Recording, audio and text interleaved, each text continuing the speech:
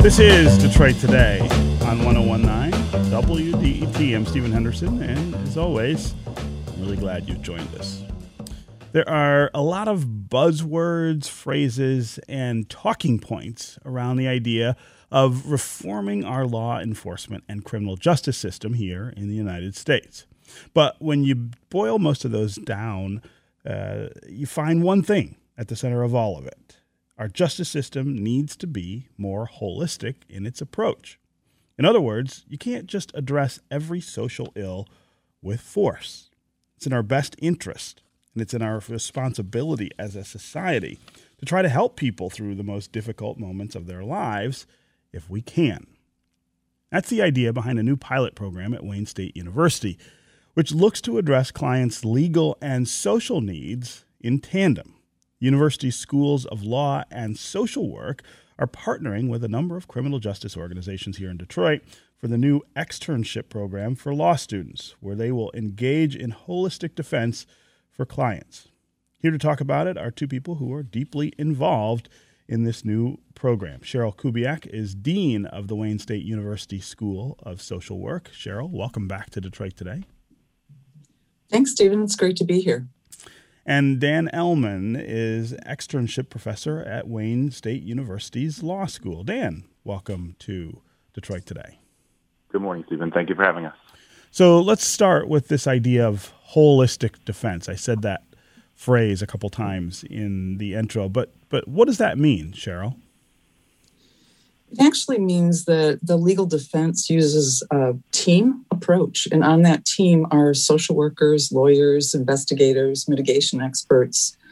But in this program, we actually pair social work and law students to work in these criminal defense offices in Detroit, and they look at what are all of the factors around the case. What are the ways this person could be diverted into services or treatment programs that would better serve the individual and the community than a lockup.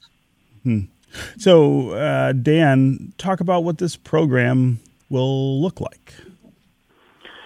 Yeah, so like Dean Kubiak said, the idea behind the program is that when people become enmeshed in the criminal justice system, they face a lot of consequences. The direct consequences, things like prison, probation, fines, those kind of traditional things we think about, but also all these other very disastrous things that can happen to a person. A criminal case can lead to a deportation case. It can lead to the deprivation of rights to care for your children. It can deprive you of jobs or housing opportunities.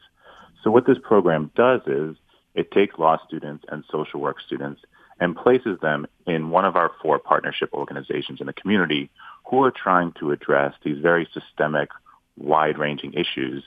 And so the social work students and the law students are required to work a certain amount at these placement sites during the course of the semester, doing this real legal and social work with real clients under the supervision of licensed attorneys and social workers trying to address all of these different problems.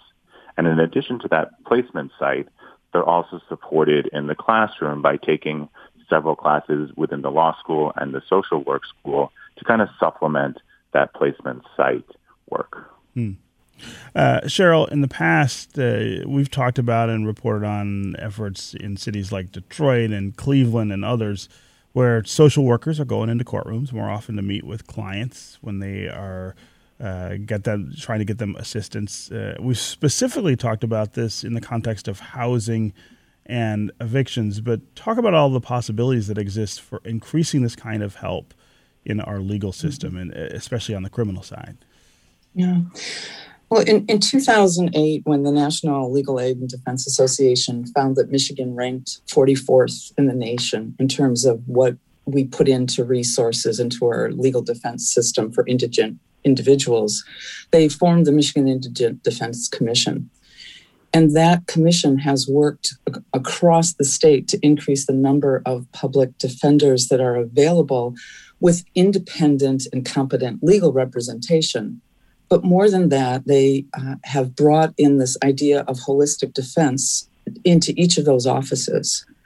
And so in these offices, we hope to produce these lawyers and social workers who are used to working together. Interdisciplinary partnerships often are fraught with misunderstandings about the professional development and goals. And so in this, we hope that more and more people are prevented from going deeper into the legal system. If we can provide a plan to judges of alternatives or other kinds of possibilities other than the ones that they usually use, which may be sentences and jails and prisons, then I think we can prevent those consequences that Daniel referred to, loss of employment, loss of children, loss of housing. I think the first thing that people who might be critical of something like this might say or might ask would be about money. That the things you're talking about might sound good, but they're expensive and more expensive than just making sure somebody has a public defender. Cheryl, how do you address that kind of question? When you look at the unintended consequences of an individual who goes further and further into the criminal legal system, you have to think about what happened to their children. What about their lost revenue? What about the issues of family disruption? And what are those costs to our society? So I think you have to think about, how do we invest in our communities? How do we invest in improving the well-being of the citizens rather than the destruction? And that destruction has a lot of costs as well. Now, public safety is always at the center of everything, but is the public safer when we treat the underlying issues or solve the problems underlying the criminal behavior rather than think that we can solve it by locking someone away? So I think that we have to think about, what are the whole costs that surround a legal conviction and an incarceration. I'm talking with Cheryl Kubiak. She's the Dean of the Wayne State University School of Social Work. Also with us is Dan Ellman. He's an externship professor at Wayne State University's Law School. We're talking about a new program that will encourage holistic defense in criminal justice context, looking beyond what somebody did and what punishment might be appropriate to try to address the other issues that person might have, whether they're social issues or maybe even economic issues.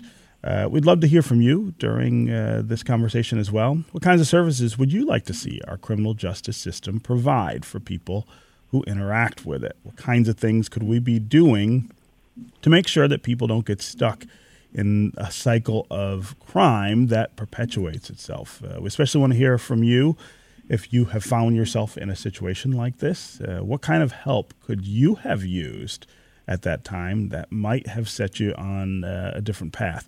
As always, the number on the phones here is 313-577-1019. That's 313-577-1019. You can also go to Facebook or Twitter, put comments there, and we'll work you into the conversation. Again, we really love to hear from people who have had interactions with the criminal justice system. Tell us about the kinds of help you thought you got, but also tell us what kinds of help you might have needed that might have served you a lot better. Again, 313-577-1019 is the number on the phones. Dan, I want to ask you about which organizations you guys are partnering with for this program and what kind of work they're doing more generally around these issues. Sure. So we have 4 partners: the Detroit Justice Center, the Federal Defenders of the Eastern District of Michigan, the Neighborhood Defender Services of Detroit, and the State Appellate Defender Office, also called SADO. And the cool thing about this holistic representation is that each one of these organizations is thinking holistically, but doing different work. And so their models look a little bit different, even though their mission is very similar. So the partnerships with these organizations, the experiences that the students get, might look a little bit different depending on which organization they go to. So, for instance, at the Federal Defenders and NDS Detroit, there might be students working particularly with clients on sentencing mitigation issues. connection to treatment services, reentry work, right? Because that's the kind of work that the federal defenders and NDS does. At SATO, at the Appellate Defender's Office, you have people who have been convicted of a crime, and so they're waiting on appeals, right? They're in a bit of a different scenario. But there, the social work students and the law students will work with people on their appellate cases, right? So making sure maybe people have access to the proper court records, are getting the proper services in prisons, are able to connect to family outside of prison, right? So that would kind of be the SATO's approach to holistic defense. And then the Detroit Justice Center has a different mission, right? Some of their legal work works on restoring driver's license or warrant expungement, things that prevent people from reentering into society after they come out. And the Detroit Justice Center also offers economic support, so legal support to small businesses. So in that organization, the holistic work might look a little bit different, but it all involves this idea of getting people back on their feet, back able to contribute to society in a productive rather than a punitive way that our criminal justice system often takes.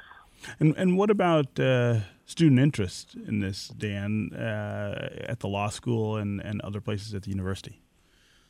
So this is the first semester where we'll be doing, in the fall, the first semester we'll be doing a joint program.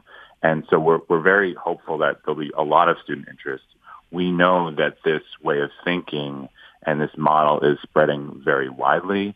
And in speaking to students, they really care about thinking this way, getting this kind of interdisciplinary skill set so that when they go out there and practice either in law or in social work, they're really ready to practice these skills and think in this way. So we're very hopeful that there's a lot of enthusiasm out there. Cheryl, I wonder if you can talk about what we are seeing in other places around the country that might reflect this kind of approach. Yeah, I actually, you've got Dan on the phone who worked in New York at the Bronx Defenders Association, and they are kind of known around the country as the folks who kind of brought this model to the forefront. So I think you've got the expert on the line here. All right. Okay, Dan, go ahead. Thank you. Well, so I worked at the Bronx Defenders, which 20 years ago kind of pioneered this holistic model of representation. And what it looked like at the Bronx Defenders was there's an interdisciplinary team. So you have a team of a criminal defense attorney, a family defense attorney, an immigration attorney, a social worker, an investigator. And so when a client comes into our organization, we would assess the situation and think about what issues are presenting themselves, not just in the criminal case, but more broadly, and then address each one of those issues together to reach the best entire result for the client. And that's one model of doing things. But this idea of holistic representation is spreading all across the country very quickly. And as I mentioned, in different ways, and that's great, but the mission there is the same. So it is becoming a very doable model, and it's just creating this seamless access to services that address clients' legal and social needs, given the communities that these organizations are working in. Yeah. And it seems that this fits, of course, into the larger narrative of reforming the criminal justice system. I mean, it's one piece of all of the things I think we need to be thinking about and maybe rethinking. Is that right, Dan? Yes, that's exactly right. Yeah. Okay. Yeah. Go ahead, Cheryl. No, I will add that, we've done work at the Center for Behavioral Health and Justice at Wayne State along this criminal legal continuum. And what we hear many times in terms of working with law enforcement and court officers is that often they do not understand what the consequences of mental health issues are or substance abuse issues. And they think that it's bad behavior on the part of the individual. And I think that the education and the different philosophies really help inform individuals around what's really needed here, what's really happening here. Not that this person is the act that they committed on the worst day of their life, but what's surrounding that and what can we do to mitigate that? Yeah. Okay, Cheryl Kubiak, Dean of the Wayne State University School of Social Work. Great to have you here to talk about this really interesting new program. Thanks for joining us.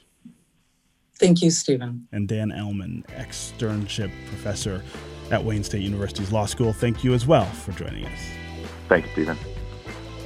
That's going to do it for us today. Come back tomorrow. We talk about hundreds of organizations and businesses who made commitments to racial equity last summer. But what have they done? We're going to take a look at who has actually followed through and who hasn't. This is 101.9 WDET-FM, Detroit's NPR station. Your connection to news, music, and conversation. We'll talk again tomorrow.